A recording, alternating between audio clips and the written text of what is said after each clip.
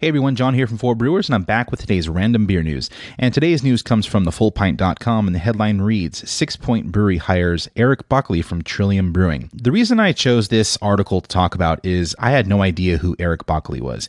I know who Trillium Brewing is, and I know who 6 Point is, but I had no idea who this person is.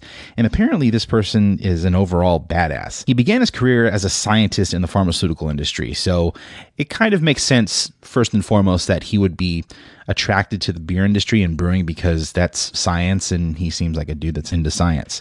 Not only that, he went to the Siebel Institute, the UC Davis Master Brewers Program, and he has a diploma from the Institute of Brewing and Distilling.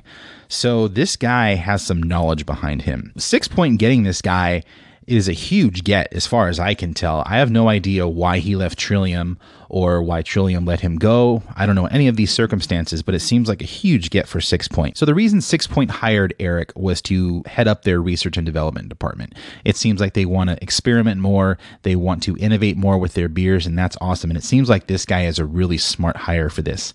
He's going to be working with Horace Cunningham, who is 6 Point's VP of Brewing and Quality, as well as the founder of 6 Point, Shane Welsh. So this seems like I said, a huge get for 6 Point.